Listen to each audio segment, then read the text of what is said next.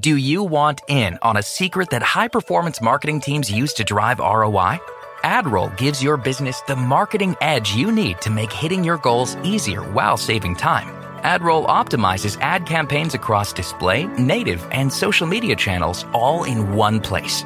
Deduplicate conversion attribution across channels and even trigger emails based on user interactions. Sign up at adroll.com/ROI to join the club.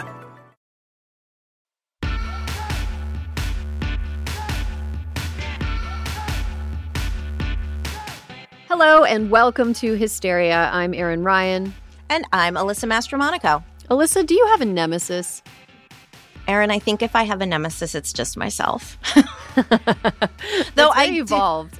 I do love one of my favorite people on Twitter, X, whatever it is Roxanne Gay, when she's always talking about her nemesis. And I'm like, I'm so desperate to know who that person is.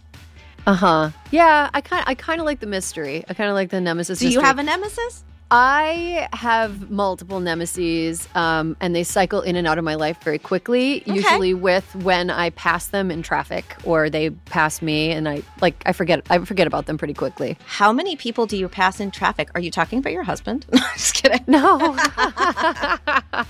No. I get real mad, and then I forget about it. I get it. Fun show this week, Alyssa. We say this every week, but this week I especially mean it. I really love when we get a little chance to just rant, and we certainly did this week. Same. I feel like as we learned during the elections of last week and every prior election after Dobbs that has dealt with the issue of choice, abortion is the most important issue going into 2024. And it's not only the most important issue politically, because it is super important politically, but in the lived experiences of women around the country, it is incredibly important. So this week's episode gets to kind of run the gamut. Yeah. In news, what do we talk about? News, we talk about, well, Erin, the ladies, the GOP ladies, they're up to no good. They're jiggery-pokery. They're trying to talk about abortion in ways that are not honest to what they actually think. They're talking about protecting the unborn, but still refusing to acknowledge the life of the living. So we kind of try to pull that apart a little bit because they're hypocrites.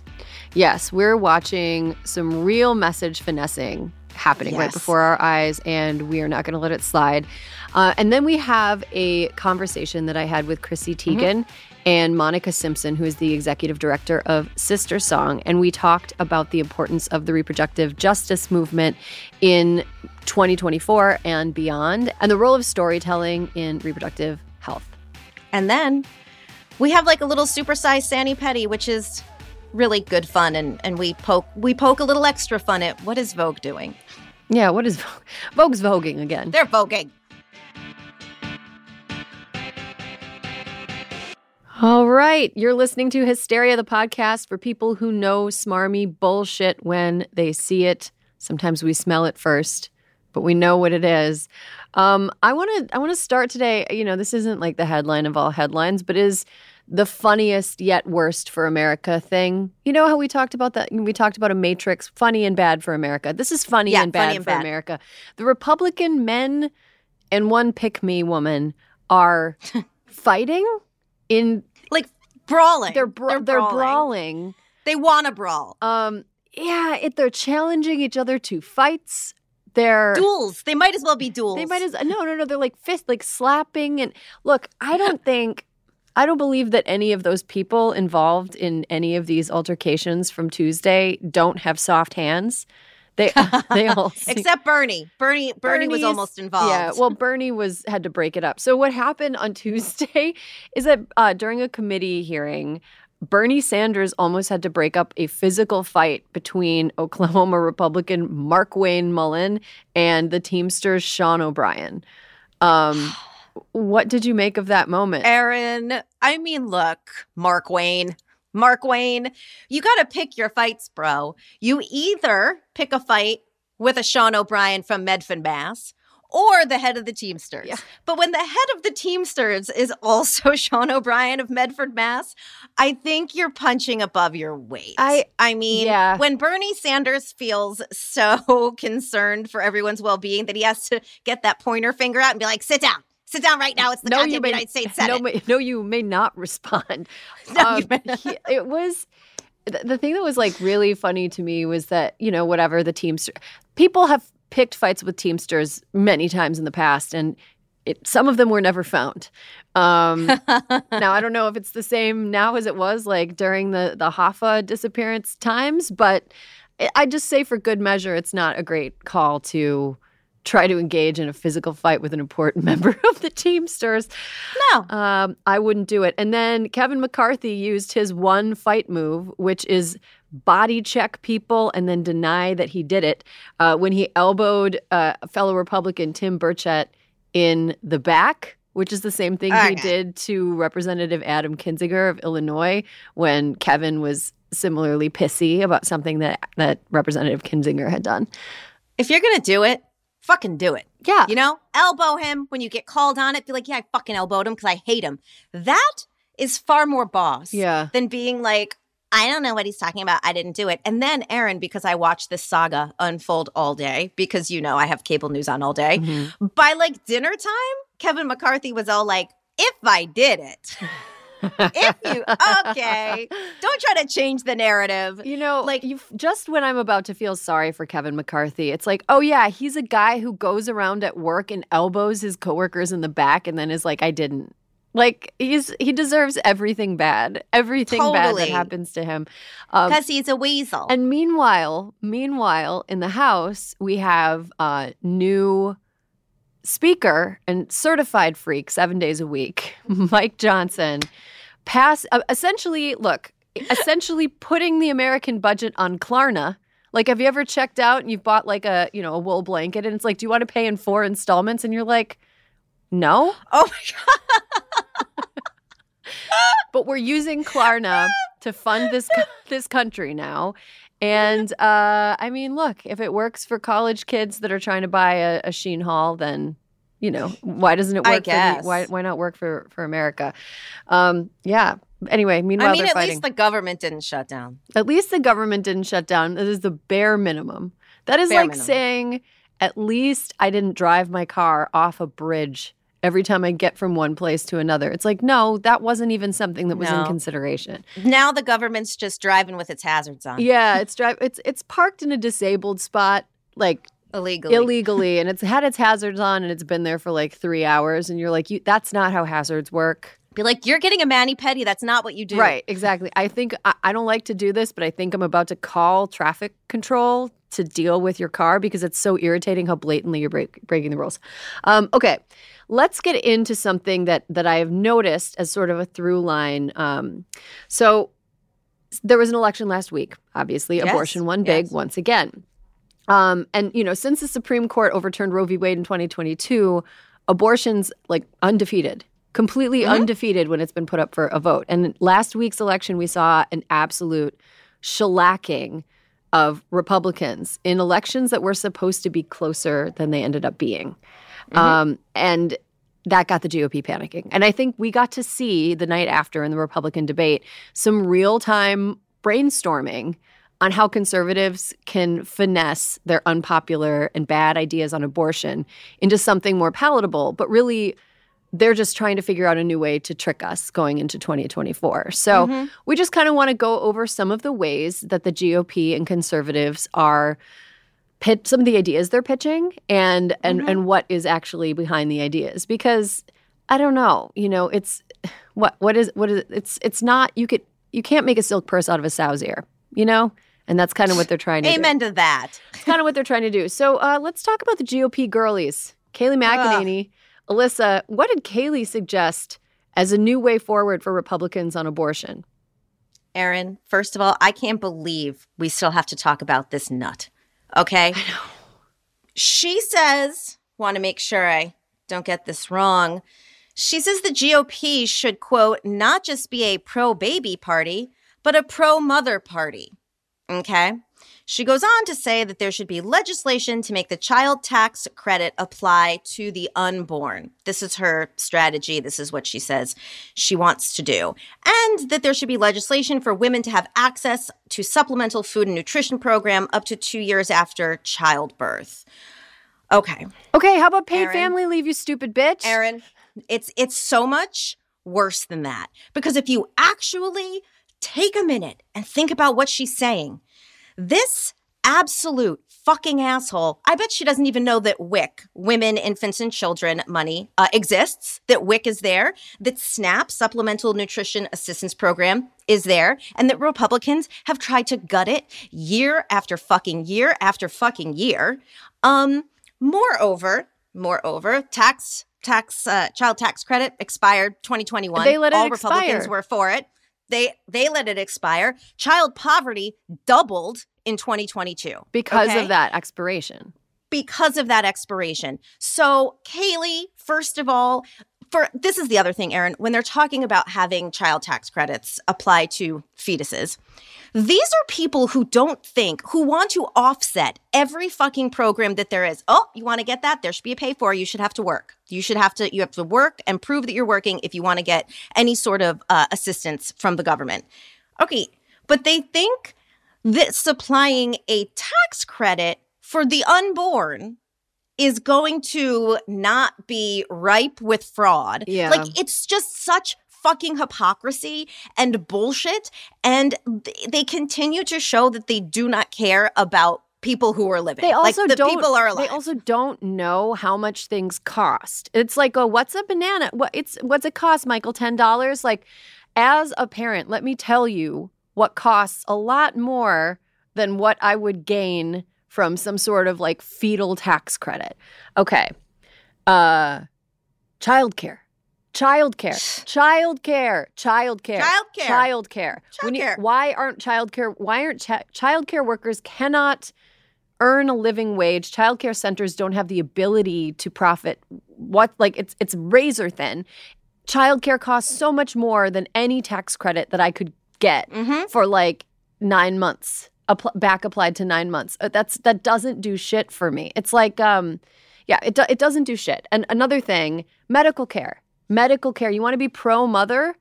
Yeah. Why was my uncomplicated birth? Why did my uncomplicated birth in Los Angeles cost my insurance company? Why was my insurance company billed $28,000 for an uncomplicated birth in a hospital? Like, why is prenatal care something that is difficult for people to access in rural areas? Right. Why is postpartum care something that you see your doctor like 6 months after you have a kid? They like send you out of the hospital and they're like, or 6 weeks. And they're like, see you in 6 weeks. And then they don't, like, you don't see anybody and you're like maybe they could stop passing laws that are so terrorizing to OBGYNs that there aren't like massive gynecological deserts across this country. Exactly. Take a look at what's happening in red states, in Idaho, in Utah, in Florida. In the Dakotas. Their prenatal care is unavailable partly because they caused this problem. They made it a hostile place for doctors to live and work. So, like, you want to be pro-mother and you're going to try to do it with a fucking tax credit? Give me a goddamn break. That is ridiculous. And also, in the U.S., we don't have any guaranteed family leave. FMLA only applies to something like 55% of workers. So almost half of workers aren't even eligible for the 12 weeks of unpaid leave that FMLA grants under certain circumstances. Unpaid leave. It's so silly, and it is such a pitch from a person who's never really been in a situation where they've had to struggle or they've had to make these decisions or they've had to. And made by a person who only cares about winning and cares nothing about what the American people actually want, including Republicans, because she is frankly out of touch, and all of the election results from last week prove that. Extremely. Well, Nikki Haley, I think, is a little bit more of a canny politician than Kayleigh McEnany. And we saw a really interesting moment in last week. We were texting about this. Yeah, in last week's GOP debate, we heard Nikki Haley mix in some pragmatism with what ultimately is the same idea that she already has. So basically, Haley said that if Republicans want to be realistic, they have to consider the fact that they don't have the votes for a national ban. And that the voters have spoken. And it appears that voters that are able to, decide at the ballot box in places like Ohio and Kansas. Not in every state. Not every state has the same procedure for adding amendments to the state constitution. But in some states, voters are able to speak directly and change their laws. In other states, they're not. Nikki Haley was like, let's not mess with them. We're not going to be able to pass a federal ban. And then after she says this semi-reasonable thing, she says that if they did have the votes to pass a federal ban, she would sign it. So really, what she's saying, what she's doing is sucking up to people that are afraid of a federal ban by being like, don't be afraid of a federal ban, but I would totally sign one. But then again, it's like, this is the problem. None of these people are actually telling the truth. Like, Erin, you and I actually have no idea what Nikki Haley actually believes on abortion. Like, we don't. Like, she could be someone who's like pro-life for me, but do what you got to do. That you could parse. But that's so called many being pro-choice. Positions. That's called being pro-choice. Like, if you're like, I would never have an abortion, but it's totally up to, it's none of my business if other people do. That's called being pro-choice. But the funny thing is, she didn't stand up there and be all like, 6 weeks, which, you know, she was standing next to Ron DeSantis and all those other nuts who were like, yeah, abortion should be federally illegal. But yet she still raised, this is the thing I think is so funny, and that Republicans, again, are not reading the warning signs, and far be it from us to show them the warning signs. But she was like in a poll the next day, declared the winner of the debate by many people, and raised $1 million within 24 hours, which if you're not Donald Trump, that feels like a pretty good amount of money.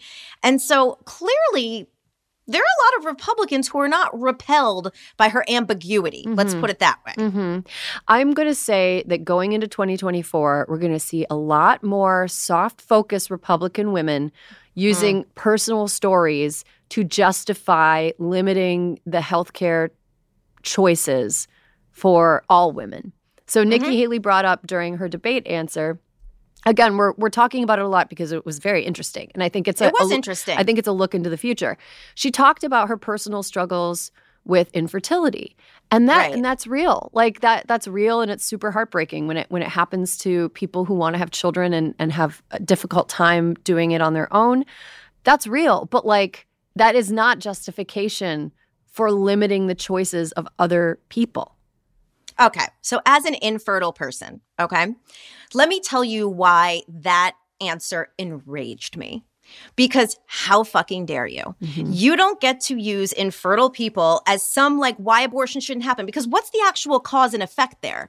Is it like, well, I'm infertile, so you should be forced to have a baby so I can adopt it? Like, what is the cause and effect? Like, how does anyone's infertility have anything to do with the ability for women to choose what they want to do with their bodies? That was the part. And, you know, I'm like willing to give her a little running room because she's not the worst of all of them. But that to me was like, literally go fuck yourself. Yeah. I mean, I think that's a really important point. Like, if you are somebody who has struggled with infertility and that sort of message resonates with you, because it does kind of hurt to see other people being able to do something that you want to do, if that's what you want.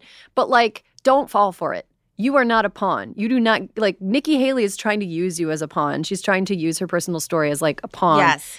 Ronna McDaniel, not on the same team as Nikki Haley, Team Pragmatism. No. Ronna McDaniel is continuing to, I don't know. I guess, like, if you can ride the big lie bus for as long as she did, you can ride this big lie bus. She said on Sunday that Americans actually want abortion restrictions, as evidenced by all of the times that abortion restrictions have lost at the ballot box. Anyway, she said, I'm proud to be a pro-life party, but we can win on this message. The American people are where they are, and they want common sense limitations. They want more access to adoption. We want to make sure that there's pregnancy crisis centers. These are things we can win on. Bitch, no, you can't. Bitch, no, you can't. You cannot. Nope. You can't. But keep trying. Go ahead and keep trying.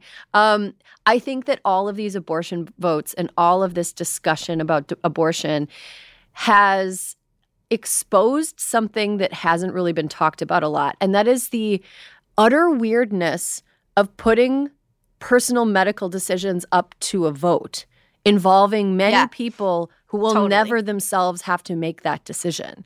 It's deeply weird. It's deeply weird.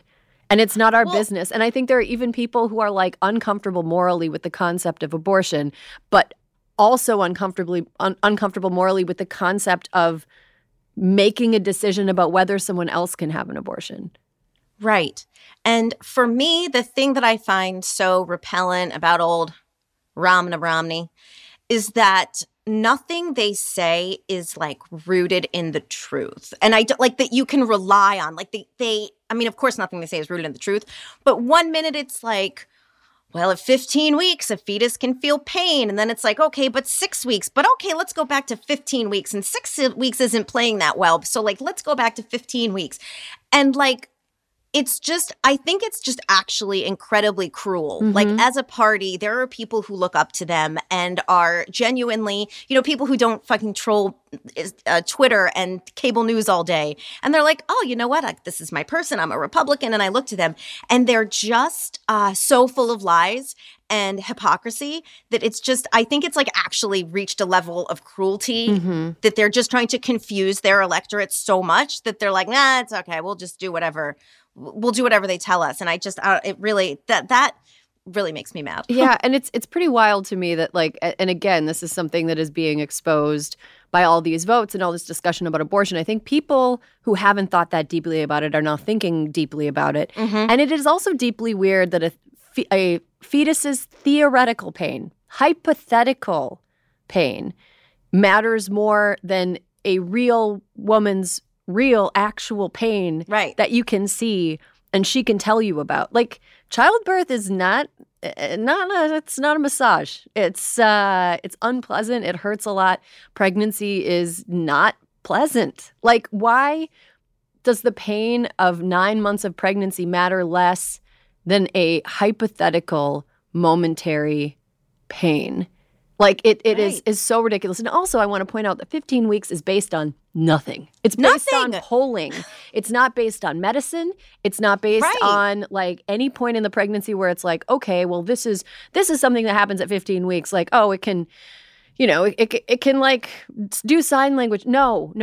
It's based on polling. Because 15 sounds like a nice round number. And also, like, it sounds reasonable. And also, like, if you've ever been pregnant, 15 weeks like doesn't mean anything either. It's like 12 weeks, 6, like, it doesn't, it's a meaningless number that is very cynically based on asking a bunch of people what they're comfortable doing to limit other people's bodies.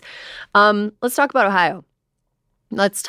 Ohio. So almost immediately after issue 1 passed, with 57% of the vote, the Republicans in the state of Ohio started just freaking the fuck out. Just complete anti-democratic freaking the fuck out.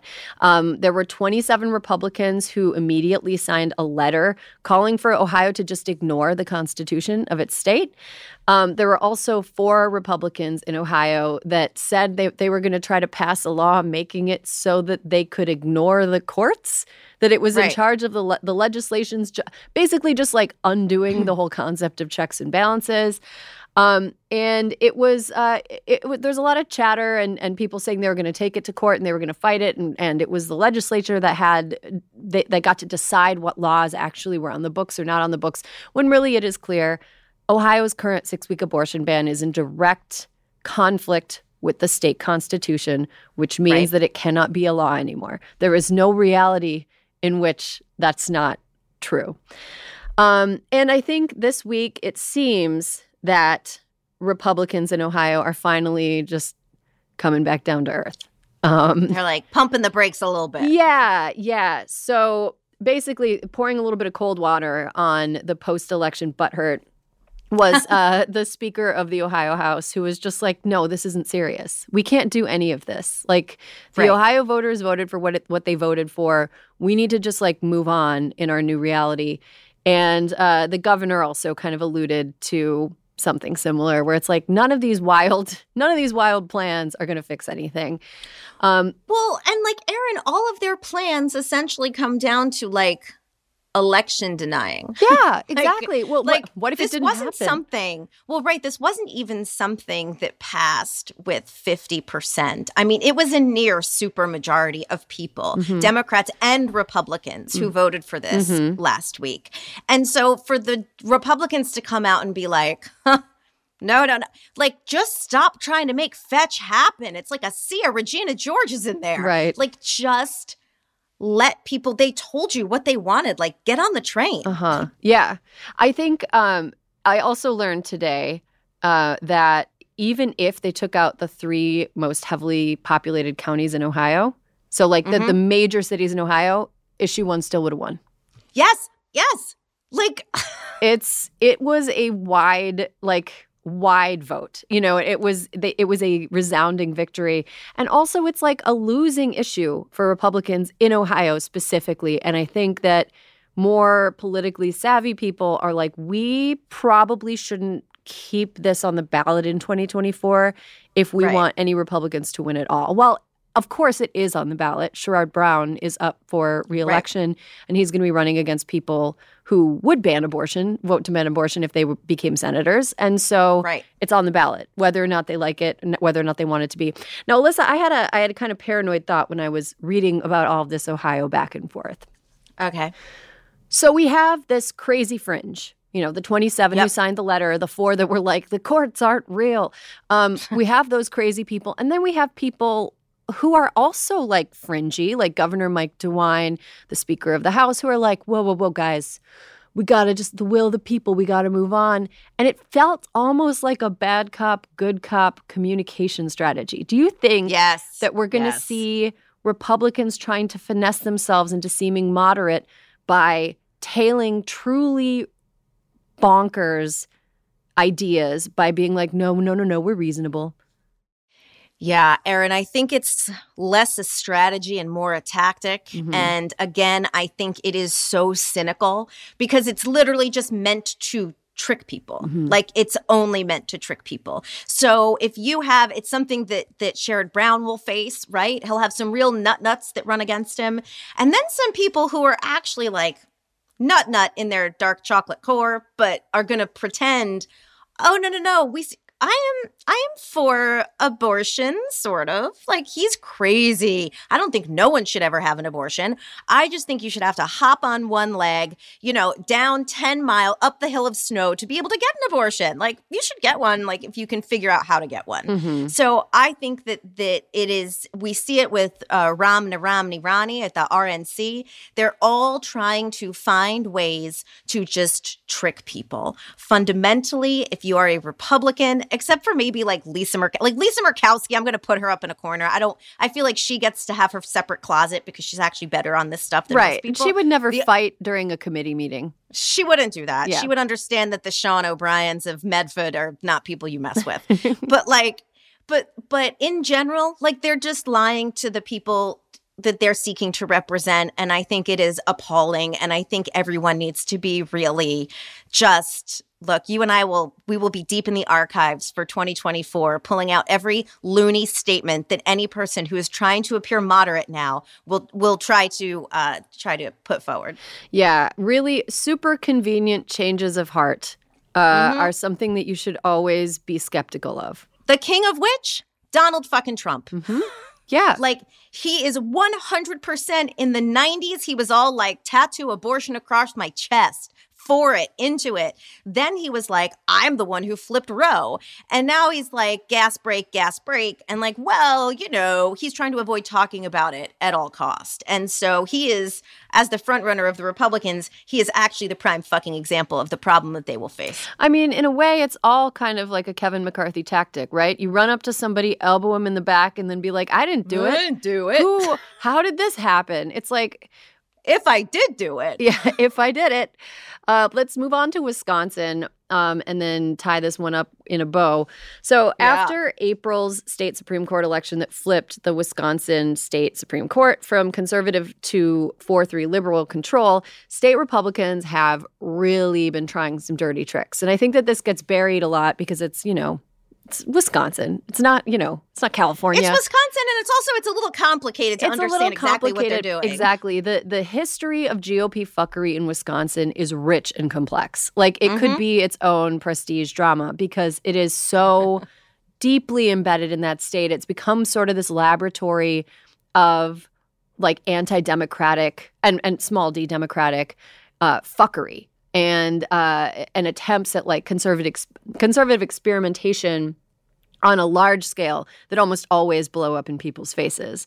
They've been cutting teacher salaries. They've been gutting the crown jewel state college system. They've been doing all of this stuff before it was cool in places like Florida now. So that's kind of a quick and dirty Wisconsin political recent history. So Republicans have been doing some dirty tricks again. So we mentioned this briefly on the show, but Republican State Speaker of the House, Robin Vos, who is a world-class piece of shit, he's been threatening to impeach Judge Janet Protasewicz on the grounds that during the campaign, she was open about her personal views on abortion and redistricting.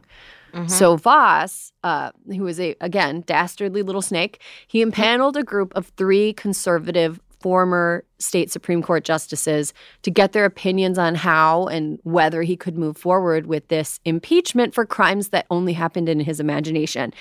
And once that happened, liberal watchdog group American Oversight filed a lawsuit to access the documents regarding this panel and Vos's efforts. And so far, 2 of the 3 judges involved turned their documents over as ordered. One of the justices advised Vos that it was a really stupid idea.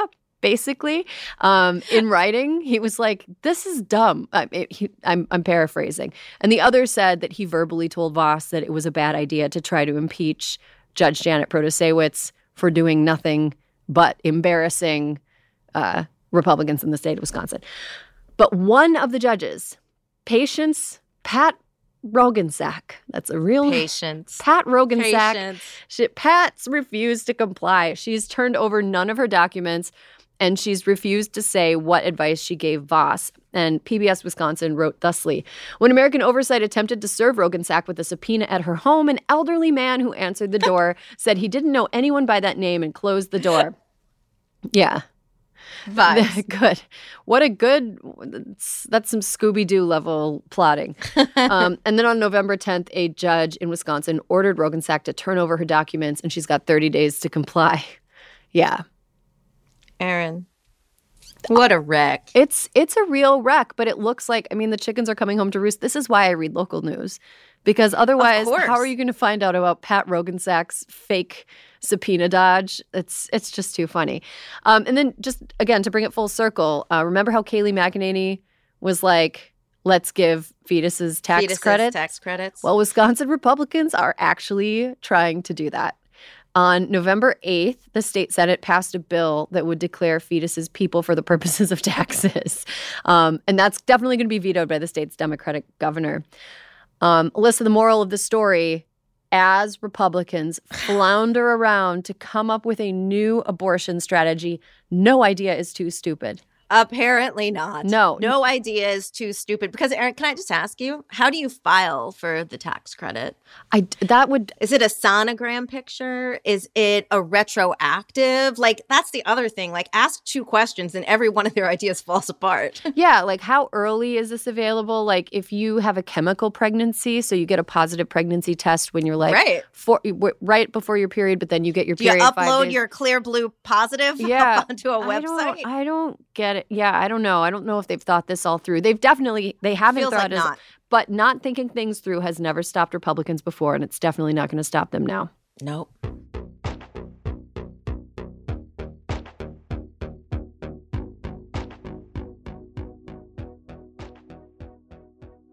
Hysteria is brought to you by Viore. Tired of boring workout gear? Check out Viore. Viore's versatile and comfy products are designed to look great in and outside the gym, whether you're running, training, or even just lying on your couch, enjoying the fact that your 2-year-old child is leaving you alone for 5 blessed minutes.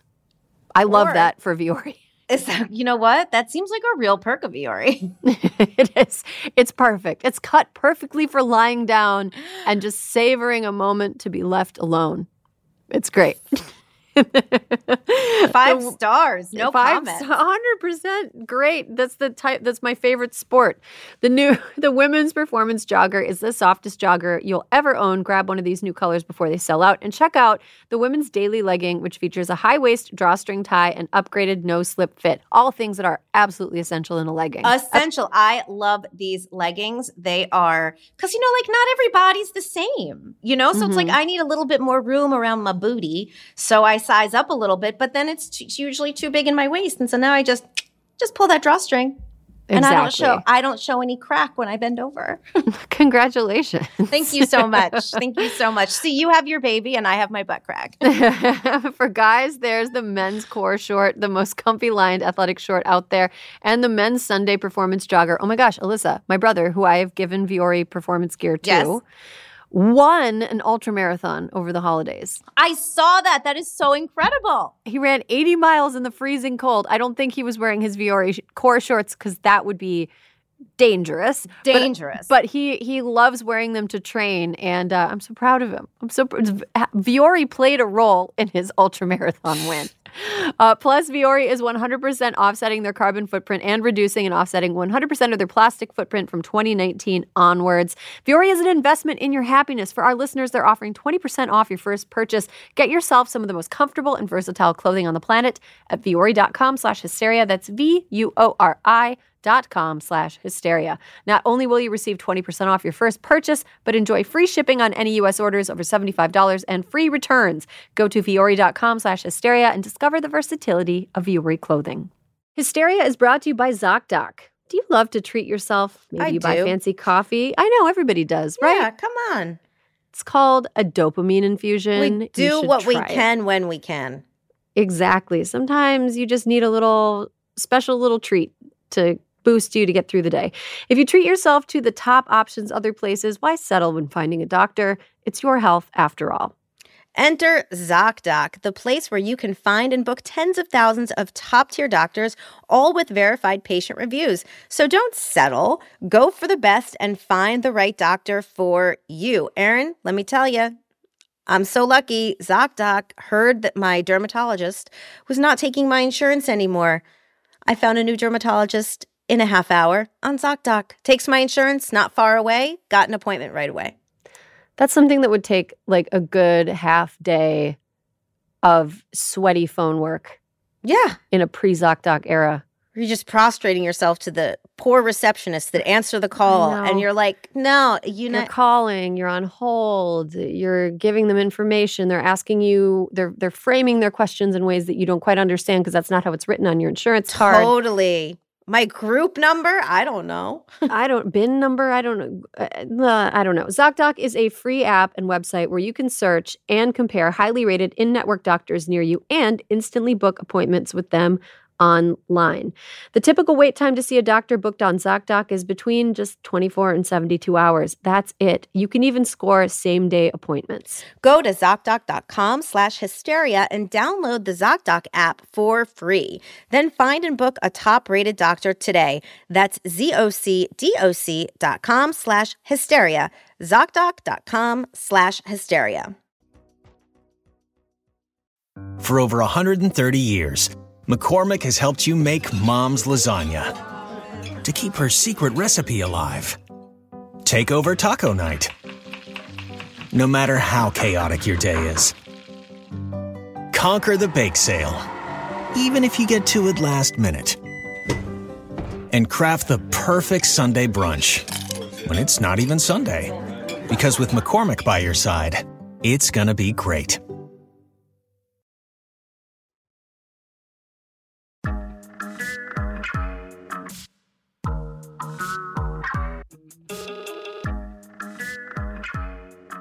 And welcome back. This is Hysteria. This week, Chrissy Teigen partnered with Sister Song to host a roundtable discussion in her home on the impact of abortion bans, highlighting abortion stories, and reproductive health advocacy.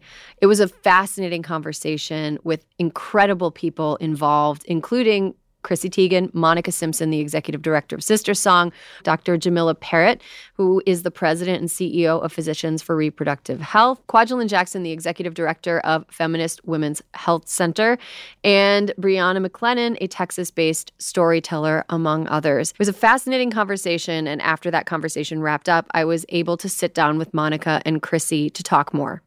All right, we're doing something a little bit different today, as you might notice. We are not in the Crooked Media Studios. We are in a house, but not just any house, Chrissy Teigen's house. So why are we in Chrissy Teigen's house?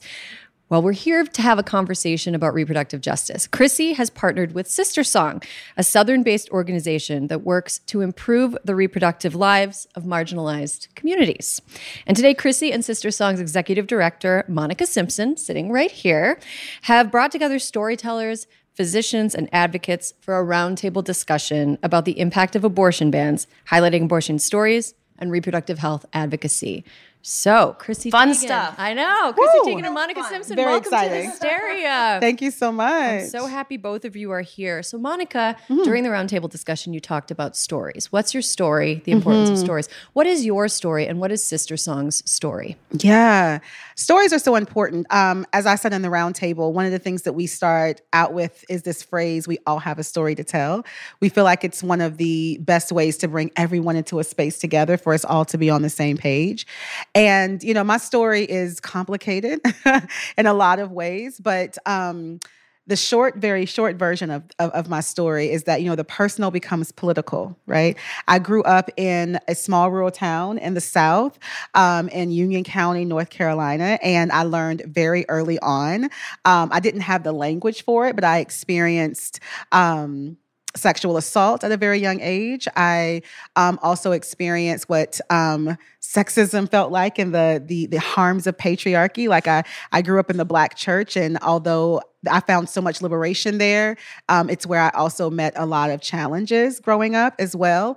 And I really learned very early on that, you know, my body wasn't really mine, right? It felt like everything else controlled my body, whether that was someone trying to take it or whether it was someone telling me what to do with it or what not to do with it. And so that's kind of like the running theme of my life, of me trying to find myself, but also find what it means for me to really have control over my own bodies and my own decisions of what I do with my body.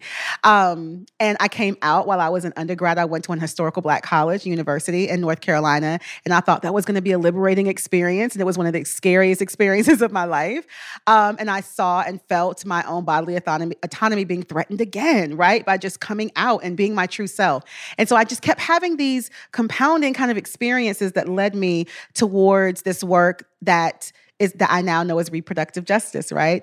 And I started doing work around LGBTQ liberation for a while. I did a lot of civil rights work. And in a lot of these different movements that I was in, I kept finding this stopping point where I had to check some part of my identity at the door. And what reproductive justice allowed me to do was bring my full self into the work and all of my stories and all of my experiences. And so that's the broader version. The more direct version is that I helped a friend of mine, you know, have an abortion when I was in college. She came to me because I had just come out, and she's like, I don't want to have this baby. And I was like, whoa, what do you mean you don't want to have a baby? It's okay. We're Black girls. We can have our babies, right? That's what we do. And she said that she didn't want that. And I felt myself being convicted immediately around how could I have this big, broad vision of bodily autonomy as this new out queer person, but could not understand her lived experience at the time. And so all of that came together to drive me towards this movement of reproductive justice. And I started working for Sister Song in 2010, but Sister Song has been in existence since 1997. And this organization started as this collective of women of color from many different cultures and races and experiences, really building their collective power to move our work that was more rooted in our own experiences and our own leadership. And so Sister Song, we're the National Women of Color Reproductive Justice Collective, and our work has been around building power and in these communities that have historically been pushed to the margins, for them to advocate powerfully, for their rights and their human rights, I should say, to make their own decisions about their bodies and their families and their futures. So that's the very short version. I think we'll have some more time to talk about the true definition of reproductive justice, but that's who I am, and that's a little bit about who Sister Song is. Thank you very much. Chrissy, what's the story of how this roundtable discussion came to be in your home? Oh, goodness. Well, I've been a longtime admirer of Sister Song and Monica. They do incredible work out there, really in the communities, helping women navigate through the process and learning experience that is reproductive health care. I was very outspoken about how little I knew about my own reproductive health care. I walked into the IVF process and walked out of it knowing honestly just as little as I did. People will ask me about the process of it, the embryos, the this, that. I still am like confused about a lot of the things I did. I'm still, I went public saying that I didn't even know I had an abortion when I had miscarried our 20-week-old Jack. So it was hard going public with something like that and being publicly ignorant on your own body and not knowing what had to happen in order to save your life. And then to publicly come out and say that I did not know what was happening. I didn't know there was a term for it. I did not know it was abortion. Nobody said the word. Nobody, not a nurse, nobody in the room. It all happened so fast.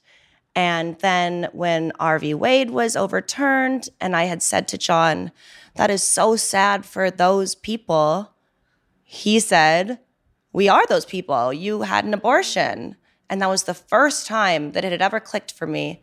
And it wasn't even a click. It was just, that was the first time I'd ever heard that what we went through was an abortion. And so I was happy to be the publicly ignorant one to be the face of confusion, because I don't believe that it's talked about enough, and I don't believe that there are faces put to these causes enough. And that's why the work that you guys do is so admirable, and that's why I wanted to have these incredible women at my home, on my couch, being able to share stories and get to put faces to something that's so real and impactful, and it affects so many women. And I know it just by the amount of times I've gone to the grocery store and how many people come up to me and have a story to share. So it's been a really wonderful day and experience. You know, that ignorance you talk about, it feels very deliberate.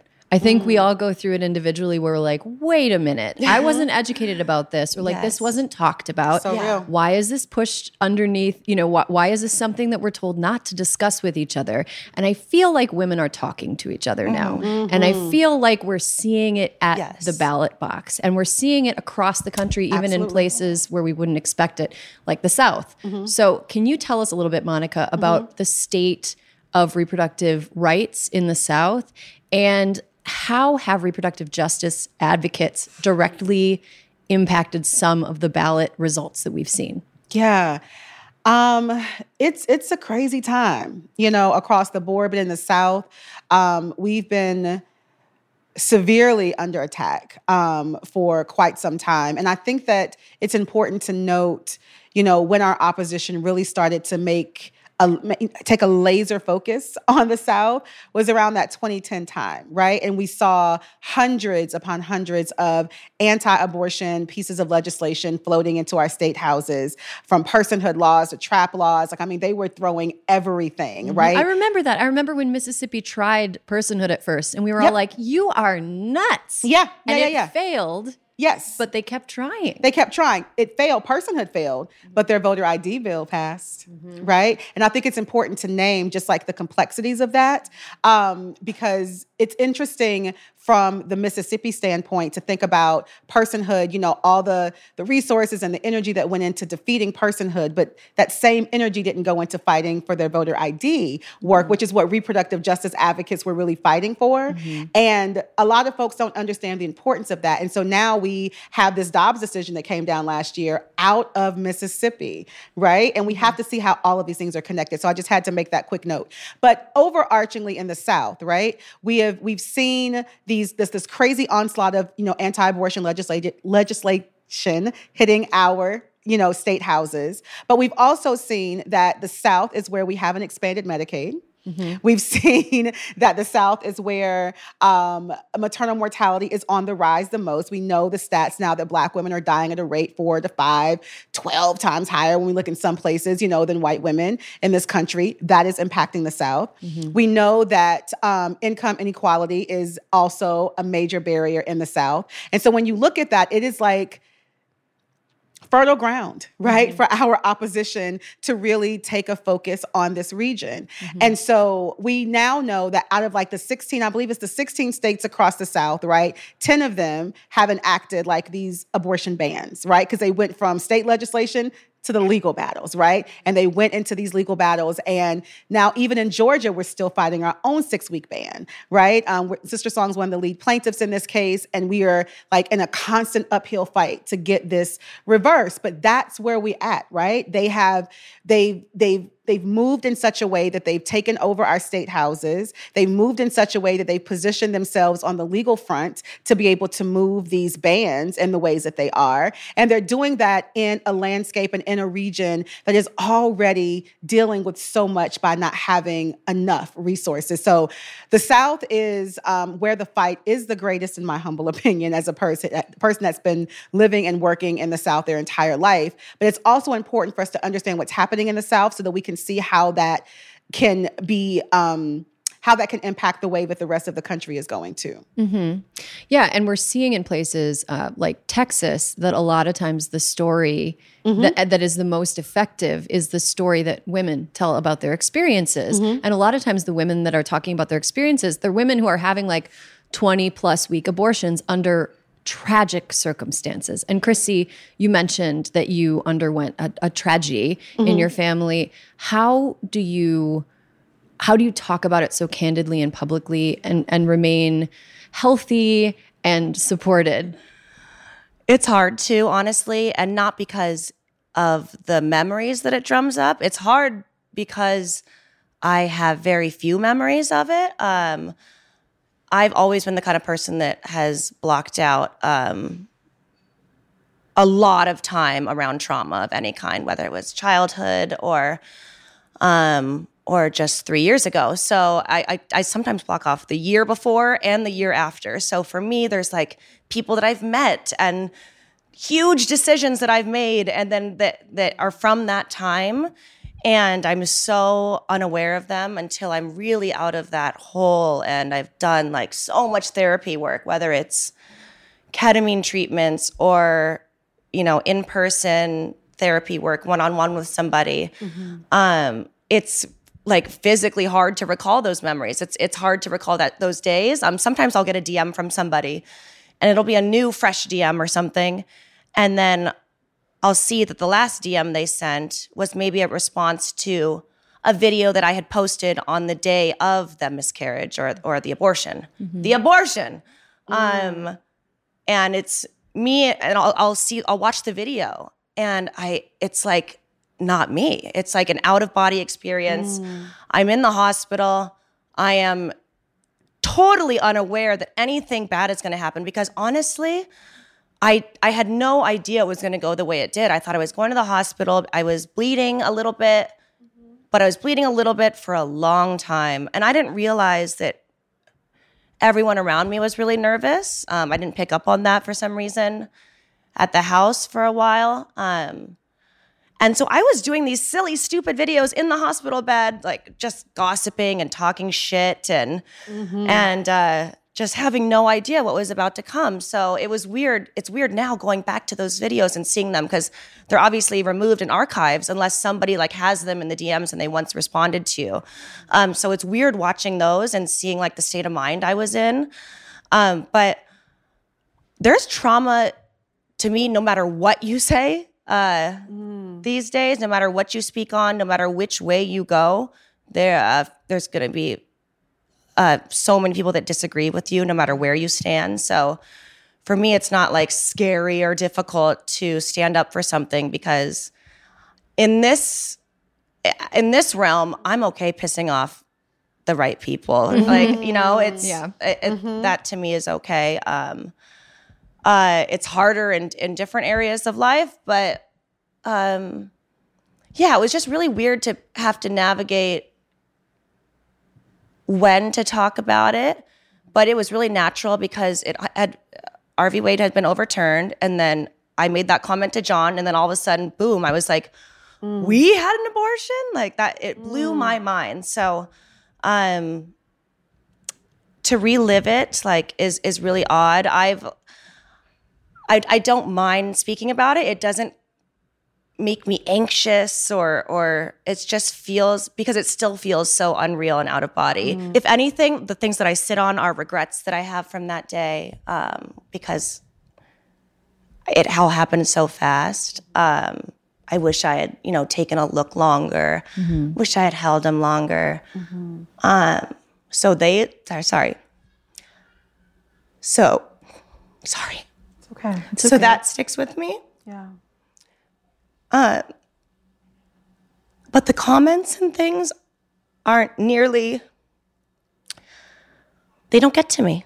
Because I have way too many people that are so inspired and open about, sorry, is this like the saddest podcast no, it's ever? It's not at all. So the stories I get to hear and the things that I do remember are really beautiful and big. And whether it's like, I don't remember trips that we took after it happened. I remember my friends and John and everybody took me to Palm Springs, like just to get away, get out of the area and get out of the house. And I was at the grocery store and I think I was on so many different meds and stuff. But I was on like, anti-anxiety stuff. And I just remember going to the grocery store and having a woman like just lay down flowers for me that she had purchased already in my cart.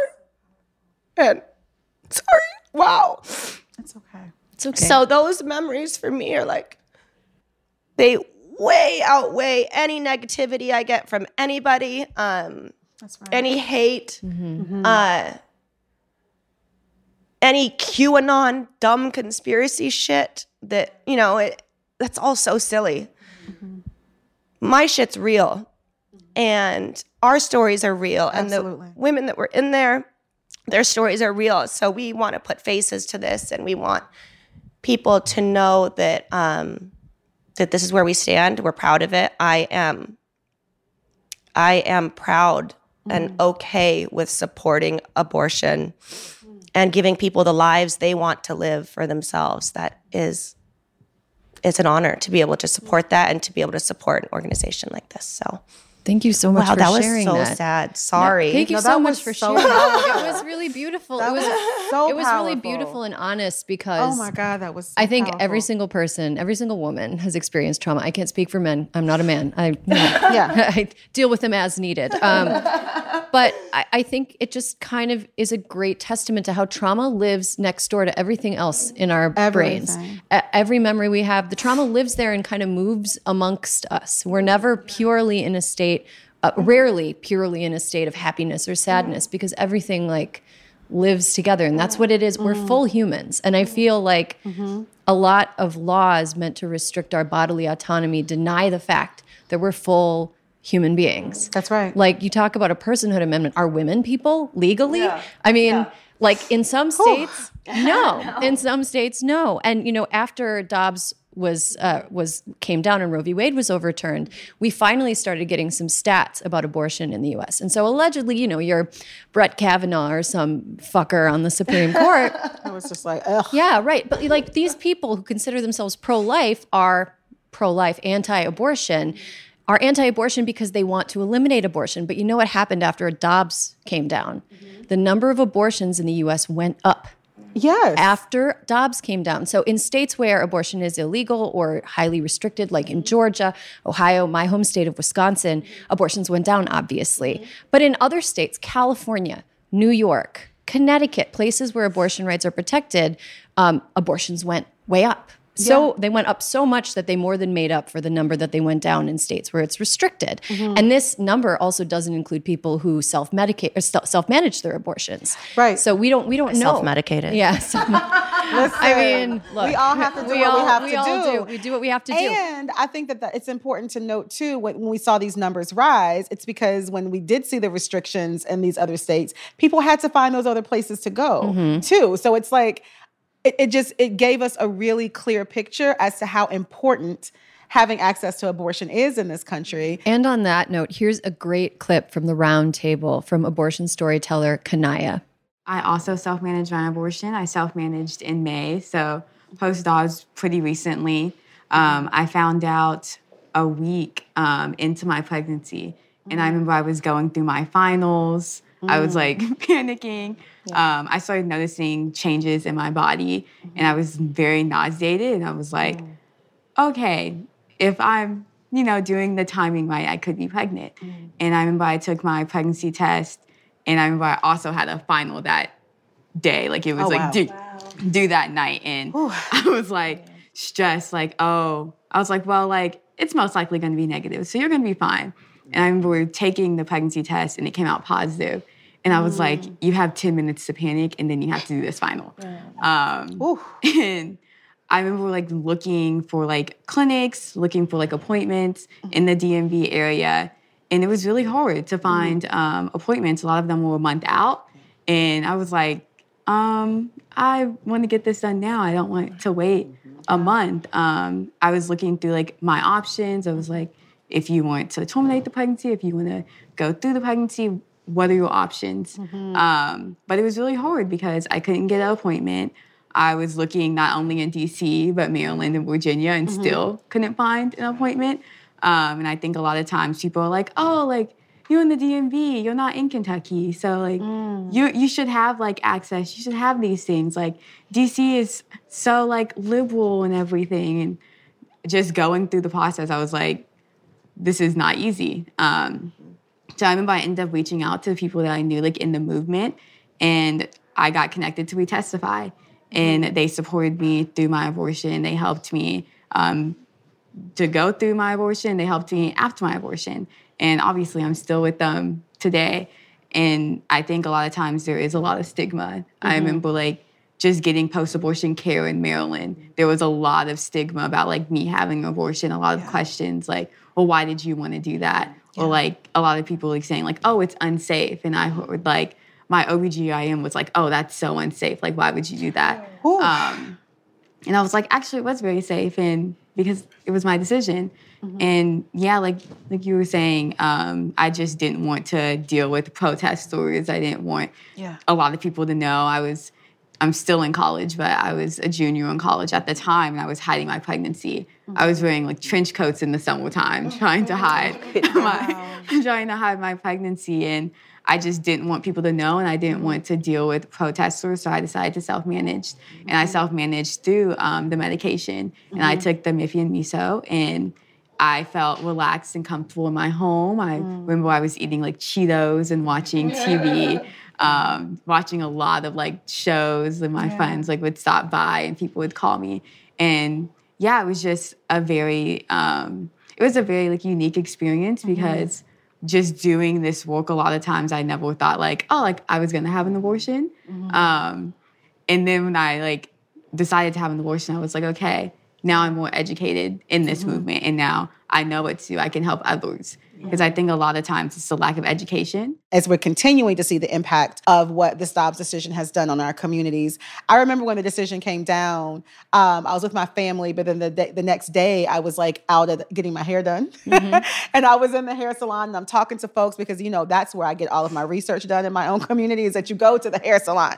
And what I got from folks, and people were angry and they were scared, but people were understanding how deep this thing was, right? It became a moment where people just wasn't thinking about abortion as, like, abortion, the topic. They were immediately making the connection as to how this impacts every other decision in their life. They're like, well, man, if they're going to come down with the type of decision, what's next? What else are they going to take from us? They really started to see those connections, and I thought that was, although we were having this experience in such a trying and hard time, for people to see how deeply interconnected this was to our democracy and to our ability to think about what's next, was so powerful to see. Absolutely. And, on one hand, it's like, pro-lifers, anti-choicers, you didn't reduce the number of abortions, but what they did do is make life more difficult for abortion providers, advocates, and patients. So, Monica, from your perspective, how have you seen providers' lives be impacted by the onslaught of patients? How have you seen that play out? Yeah, I think Dr. Jamila Parrott, who was one of the folks on the round table with us today, she's such a powerful leader, and I learned so much from her. And one of the things I was able to learn from her work and what she does is that this has put physicians and service providers in such a hard position, right? our doctors, our folks who are giving us care should be able to just give us care. They should be able to see us walk into that room and assess what our needs are, give us what we need to be able to continue to live our most healthy lives. That's not what these folks are up against right now. They're up against, if I give this medication now, is this going to potentially come back on me? Is this something that folks can now walk out of here and say, and create some negative narrative? Like they're dealing with so much fear and anxiety and just like pressure of wanting to make sure that they're not going to put their patient in further damage or to put themselves in harm's way, right? And jeopardize their own license and their ability to do their work. And that's not the type of pressure that we want any service provider to be under when they're giving care. Especially somebody who's like up in there, Please. I want them to be their most mellow, anybody who's chill handling self. my reproductive organs. Yes. Want them to be in a Handle good mental with care. state. Absolutely. Handle with care. Absolutely. Yes. Chrissy, you mentioned during the roundtable that you have, you and your friends are very free and open talking about just your own reproductive health journeys. Have you noticed, and because this happened in my group chat, after Dobbs, that people kind of people who you wouldn't think would slowly realized just how much abortion restrictions could impact them personally? I mean, absolutely. I have many a girlfriend who has had an abortion. I have taken a few girlfriends along for the journey of it. I feel like they're worried that pregnancy care and abortion care, those are supposed to go hand in hand. Mm-hmm. A lot of my friends don't have children yet. They are worried enough about, is the vaccine going to cause me not to be able to have kids? Like they already have these conspiracy theories of what's going to happen to their bodies on a daily basis. Mm-hmm. I got 3 COVID shots when I was pregnant, by the way. Me my too. daughter is loaded doing great. If anything, possibly a superhero. Yeah. I don't know. I was like, get a big needle. Just go right in there. Yeah. Try to get her too. I was totally free with it. But I will,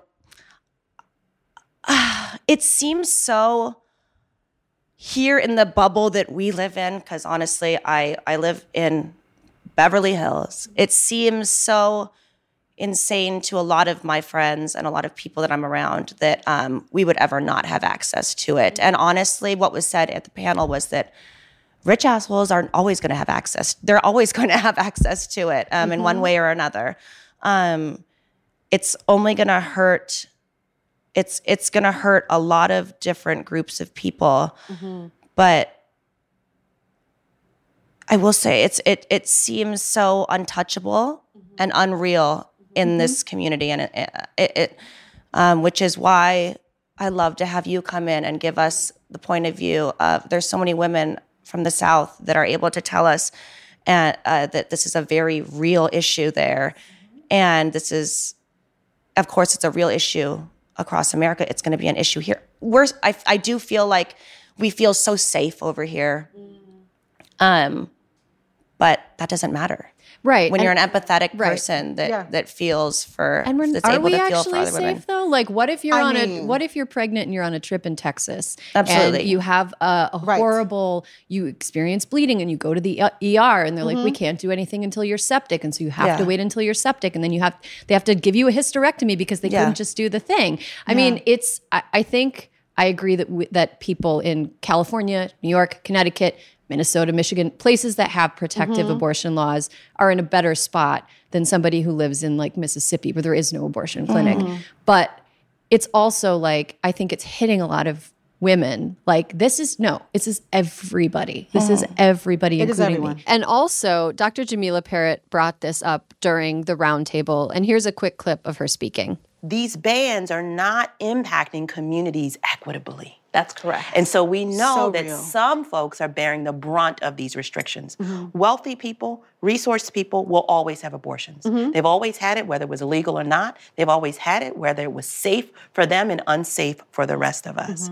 But folks with lower resources, folks who are young people, those who are immigrants, undocumented people who cannot travel oftentimes, even within the state, much less out of the state. LGBTQ folks living in rural communities feel the brunt of these restrictions because we are already marginalized from healthcare systems more broadly. So when we think about the impact of these bans, who is paying the price, then we know that it's always going to be those who are struggling, those who have less resources that are really paying the price. Monica, I would love to hear your experience witnessing how this has impacted patients who have to travel further, take more time off work. How does it look from their perspective? I mean, it's really, really sad when I have conversations with my colleagues and my comrades who are running these clinics, a lot of them independent clinics, in these states like Georgia and Mississippi and places, and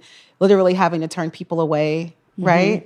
No one prepares you for that type of feeling in this work. We didn't come into this work to have that type of feeling. And so it is putting people into some pretty scary positions because, again, we all have a story to tell and everyone's coming in to get the care that they need with a different story. And some of those stories, unfortunately, are not good stories, right? We're not thinking about how this is impacting people who are dealing with, domestic violence issues. We're not thinking about how this is, impacting young people. We're not thinking about how this is impacting, folks who are already struggling to take care of the family that they already have. Like, this is putting people in a very scary position. And we know what happens with folks when we put them in those scary positions. It pushes people to make very drastic and sometimes dangerous decisions for themselves. And that is the thing that we're trying our best to alleviate. And we're trying to create as many pathways to get people the care that they need so that folks are not putting themselves in harm's way. We have to think about what was happening to people pre-Roe v. Wade, right? Again, for those folks who had the access and the privilege and the means, whether it was safe or unsafe or legal or not legal, they still had ways to get what they needed. But that wasn't the case for everybody, in particular folks living in the South or folks who have historically been pushed to the margins. And so those folks were left to very scary places, right? And we know we lost a lot of people. People literally lost their lives, right? And so that's what people are up against. And then you're also putting people up against, it's almost like forced pregnancy, right? And that is just something to name in this moment. Like, you're forcing people to get pregnant. You're forcing them to have a child. And you're forcing people, speaking from a Black woman's experience, I don't have a kid yet. I'm still contemplating that in this world. And I'm thinking about okay, I know everything I know because of the work that I do. And on top of that, I know that Black women are also experiencing, maternal mortality rates higher, right? That's a scary thing to think about. And then on top of that, Black women are only making 64 cents on a dollar. And then we don't have, the care that we need in terms of getting paid for the work. It just, and then on top of that, we have to deal with the fear of having a little Black kid and then sending them out into the world and the world taking them. There's just so much, right? Yeah. For people to think about when even contemplating motherhood. And I tell people, or parenthood, and I tell people all the time, choosing to be a parent, choosing to be a mother at this time, it is the most revolutionary thing that you can do because you are choosing to do so in a world and at a time where all the odds are against us in so many ways. So that's what folks are up against, right? This is one of the most major decisions anybody will make in their life. And now you're making it even more complicated and hard by putting these restrictions or continuing to stigmatize or continuing to just put more barriers in place for people, as opposed to creating a world where healthcare and access to healthcare is our human right. And it does sometimes seem like watching an own goal. A lot of these problems are we created a society where it is very difficult for choosing to have a child to be an economically sound decision. Right. And we are not taking, the people that are in charge of, the people that are rolling back abortion access are the same people that are doing jack squat to make it an easier decision to have a child. But let's talk a little bit about fear before I let you two wonderful ladies go. So that sounds exciting. Yeah. Love it. We love it. So opponents of reproductive justice, in a lot of cases, kind of govern with fear. Like a good example of that is SB 8 in Texas, that law where it's like there's a bounty on anybody who helps anybody get an abortion. There haven't been that many lawsuits filed under SB 8, but the fear of getting sued under SB 8 is enough. So it's like Napster. Remember, just downloading that song. Napster. I had Napster. Exactly. What was it was like you wouldn't download a car. Yeah. Did I just incriminate myself because I told people that I had Napster? You wouldn't download an abortion. But you know, during the panel, we saw a lot of people just walking without fear. And Chrissy and Monica, this question is for both of you. How do you push past the fear that they are trying to enforce on us during this time? You know what? I decided in thinking when you were speaking on the last question and the question before that, I decided I'm way too optimistic, actually. I don't have a lot of fear. And also, I'm kind of, even when it came to Trump getting elected, remember that like Chappelle skit where it was like the white family was at home? They're like, no, it's not going to happen. Like, no. I was that kind of person with R.V. Wade. I just did not think it was a possibility. Which is so weird because I've been let down so many times in life. You'd think I'd be such a pessimist but with this stuff, I live optimistically and I really have so much hope for the future of it. Fear-wise, I honestly haven't thought about it. That's real though. Yeah. I mean, sometimes you got to. You don't want to you jump with your eyes closed and you're like, I hope the parachute opens. It's going to be fine. I live in fear of other people that don't have the privilege that I have. That's real. I'm going to be okay. And it to know other people wouldn't be okay in the same circumstances. So I feel for that. And sorry. No, that's real. That's so real. How do you push past the fear or the intimidation that they try to make you feel? You know what's interesting? I think I'm going to answer this question. Maybe it may seem weird to folks. I'm not scared because, you know, I'm a revolutionary at heart. So I'm just like, it is my duty to fight for my freedom. That's what Assata Shakur told me. But how I get past this is that I focus on the fear that they have, our opposition. Our opposition is scared as hell. They are scared of losing power. They are scared of not having access to what they normally have access to. They understand and they know that this country is becoming more and more and more majority people of color. And so I say all the time that this fight for abortion access is a fight against white supremacy. That's what I focus on, right? And that's what makes me not scared, is because I focus on their fear. And I remind them in every action that I do that you're actually scared of us.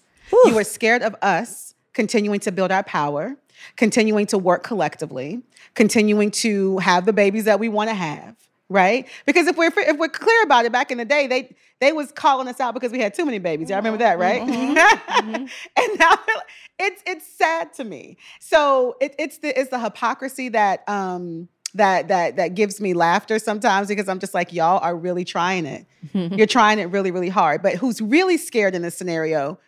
It's y'all. And so that's what actually keeps me doing this work. And I think it's important, even with the roundtable that we did and, Chrissy helping to co-create this space with us, we were very intentional about making sure that we lifted up the voices of people of color, of Black women, right, on this panel. Because the other thing that we're also trying to shift in this conversation is that there's a fear that we're not going to talk about these issues enough as people of color, because these have been such taboo subjects. I mean, they've used this particular issue in particular and everything around sex and bodies and stuff to be a wedge issue in our communities. And we are fighting back against that every single day. Reproductive justice gave us a movement to do that. But that's really what this is about for me. And so the more that we shift the faces and the voices of this issue right now, it is critical for us to do that. And this is not to say that white allies and folks who have been doing this work for a long time should not be in this fight. We need everybody in this fight. But in terms of like who needs to be leading the narratives right now and really the fight are those folks who we know that they're trying to to bring down anyway. And so the more that we put that, more we flip that script, so to speak, the better. Mm-hmm. Yeah, the people closest to the harm are the ones that should be leading the movement. Absolutely. I agree. All right, Monica Simpson and Chrissy Teigen, thank you so much for this conversation. And Chrissy, thank you for organizing with Monica. Happy to. Wonderful roundtable. Happy to. I would love to have both of you back again. This was really, really interesting I'd be and honored. informative and lovely. Thank you. Thank you so much. Thank you.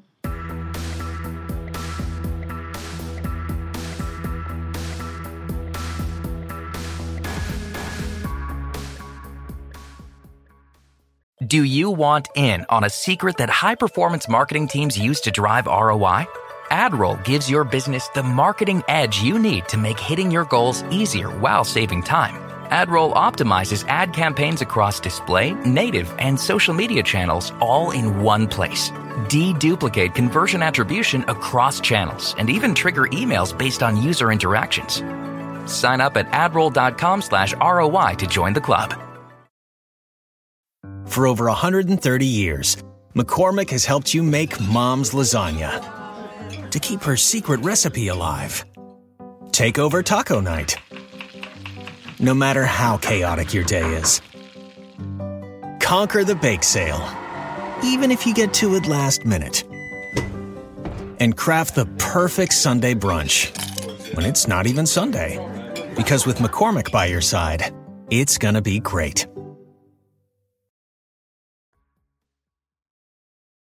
For over 130 years, McCormick has helped you make mom's lasagna to keep her secret recipe alive. Take over taco night. No matter how chaotic your day is. Conquer the bake sale, even if you get to it last minute.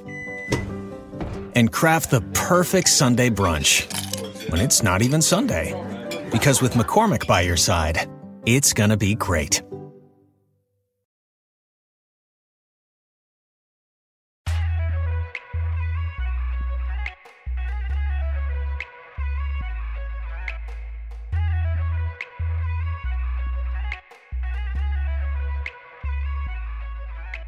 Welcome back. This is Hysteria, the podcast for people who know that Donald Trump learned the word vermin from Stephen Miller. He's never used that word before in his life. Ever. He couldn't spell it if he needed to. No, I think it had to probably be explained to him, and he was like, oh, I like that one. That's such a Millerism. Such He's like, a I'm Millerism. going to put that in my notes app.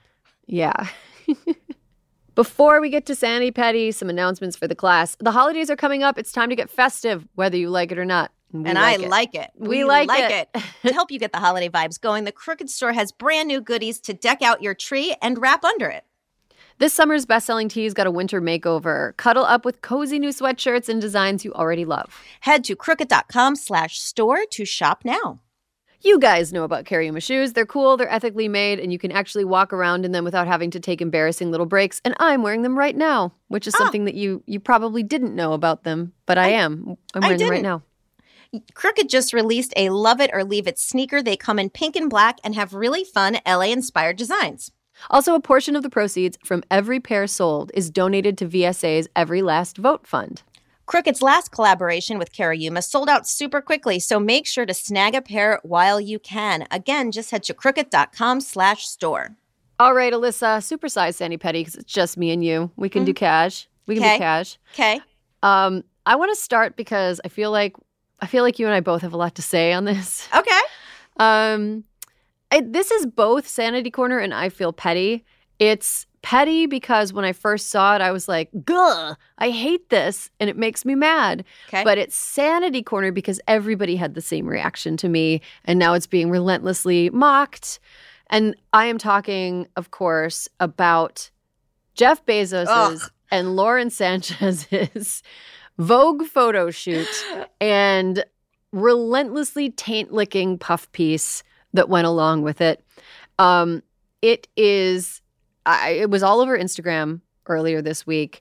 The pictures are taken by Annie Leibovitz, which is crazy. I guess she really does need money. It's a Western-themed photo shoot. I don't know why it's a Western-themed photo shoot. Does Jeff Bezos believe himself to be a cowboy? Erin, the two of them in the pickup truck, which is clearly supposed to be like an old pickup truck, as if they're real people or like rugged and sexy. Like, no to both. Absolutely not. No to Absolutely not. both. Absolutely. Hard no from me. It's giving. Do you remember Gadzooks, the mall store? Of course. It's giving. Like, You're there'd totally be like right. a micro trend of like, oh, we're dressing in cowboy wear in the spring of 1999, and like that would be a photo that accompanied it. And it's just. It was. I mean, it made me think, Vogue, what are you doing? Like, I don't know. honestly, like, what? How is that? Here's my thing. If you're still a magazine, you know, one you can pick up and buy at the store, is that what brings people to buy your magazine? Like, it seems so uninteresting to me. Do you know what I mean? I feel like it's what gets people like Jeff Bezos, whose company controls a lot of advertising dollars, to you know what, buy Erin? advertising space in a magazine. I'm so Pollyanna. That didn't even occur to me. Honestly, it didn't occur to me. But yes, I mean, this isn't the first like aggressive fart sound that a Vogue property has, you know, committed a profile to. Do you remember when Vogue did a loving profile of Asma al-Assad, Bashir al-Assad's wife? I do. They tried to scrub it from the internet, which Streisand affected it, and now you can find it again. It's like a rose in the desert, and it's like it's so ridiculous. It is so ridiculous. I'm going to say that if you are somebody who, like me, collects unfortunate clippings from mainstream publications who should know better, you should be taking screen grabs of this unfortunate photo collage and article, because I can't guarantee that it's always going to be there. This seems like something that may one day be disappear. Scrubbed. Yeah. Can I say something? Mm-hmm. If people, instead of people going to read this article of nonsense, do you know what I think they should do? I think they should go read the absolutely terrific tribute to Jezebel that you did for Rolling Stone, which I'm saying here we're going to link in show notes, because it was such an important piece of history. And look, this was like my era. You know, when you were at Jezebel, I was at Vice. I loved every bit of it. And so that's much better than spending your time with Jeff Bezos and Lauren Sanchez and their faux Yellowstone themed Vogue shoot.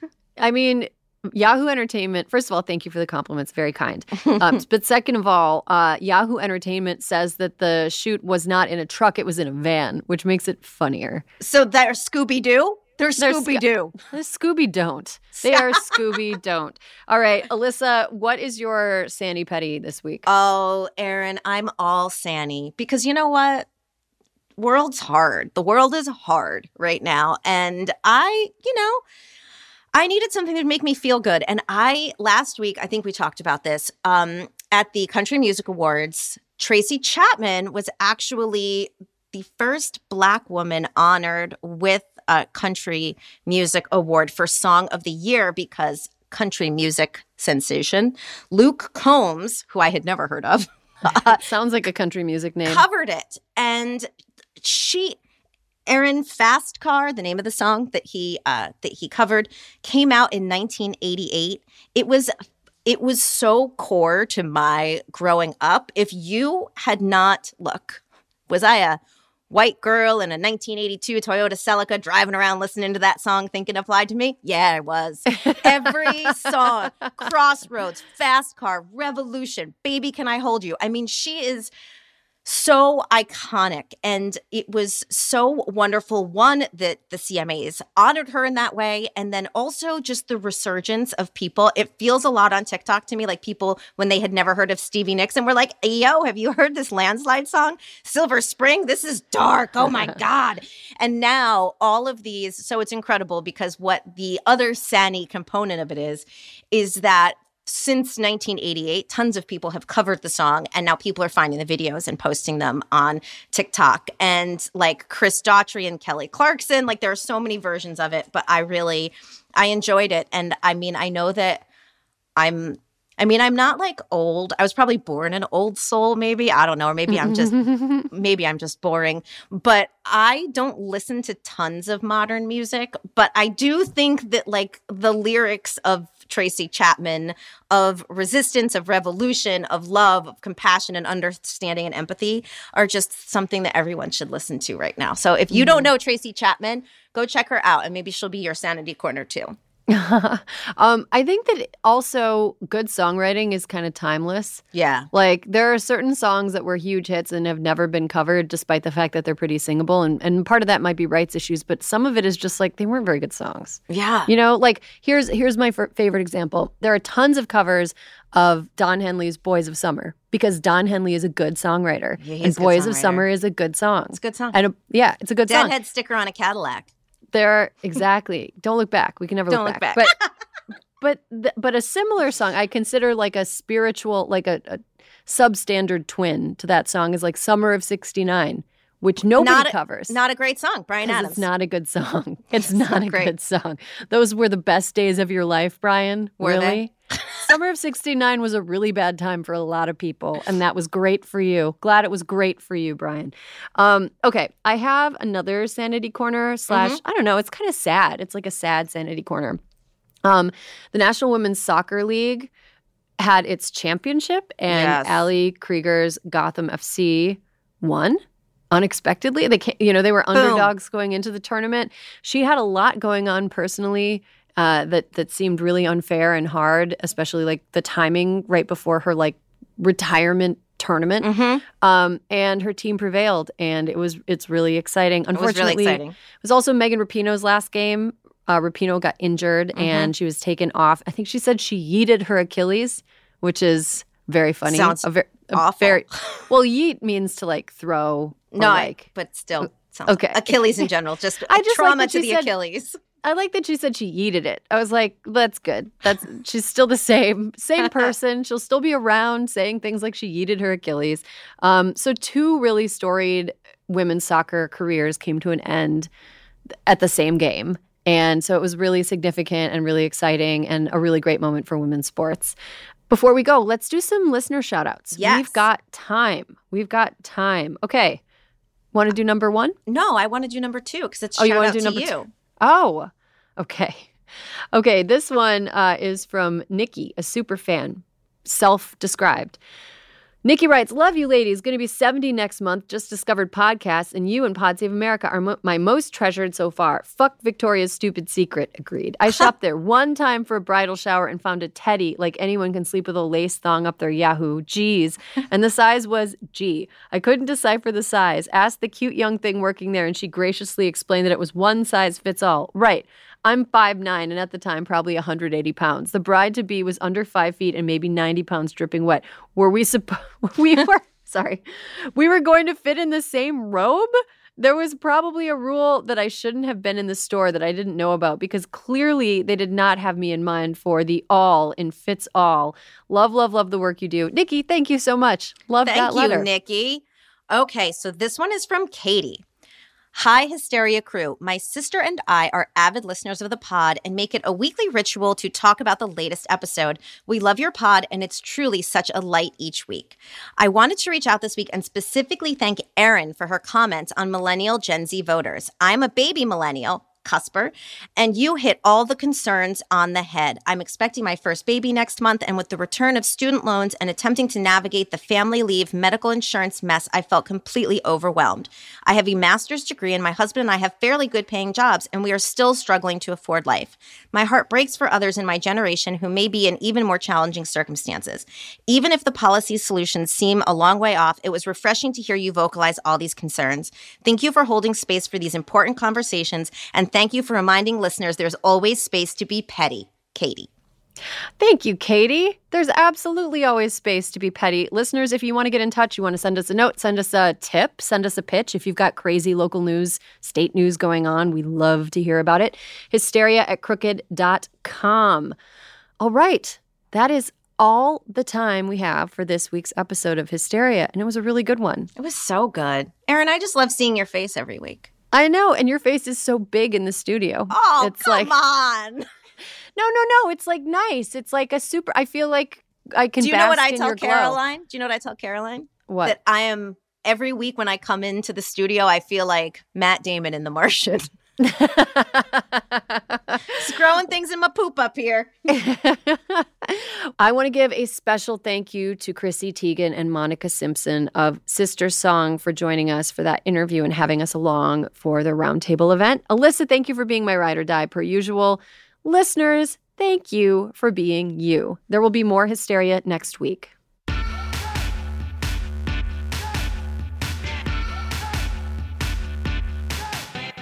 Don't forget to follow us at Crooked Media on IG, Twitter, and TikTok. Subscribe to Hysteria on YouTube for access to video versions of your favorite segments and other exclusive content. And if you're as opinionated as we are, consider dropping us a nice review. Hysteria is a Crooked Media production. Caroline Reston is our senior producer. Our executive producer is me, Erin Ryan.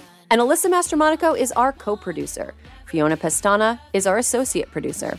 The show is engineered and edited by Jordan Cantor. We get audio support from Kyle Seglin and Charlotte Landis. Our video producers are Rachel Gajewski and Megan Patzel. And thank you to Julia Beach, Ewa Okolate, Adia Hill, and David Tolles for production support every week.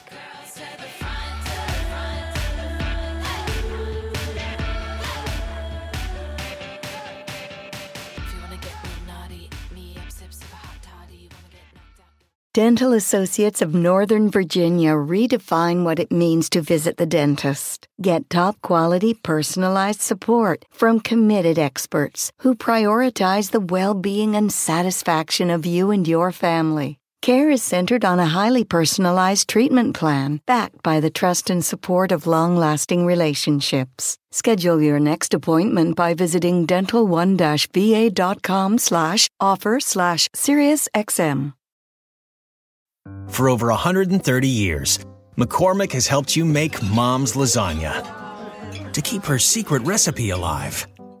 Take over taco night. No matter how chaotic your day is. Conquer the bake sale, even if you get to it last minute. And craft the perfect Sunday brunch when it's not even Sunday. Because with McCormick by your side, it's gonna be great.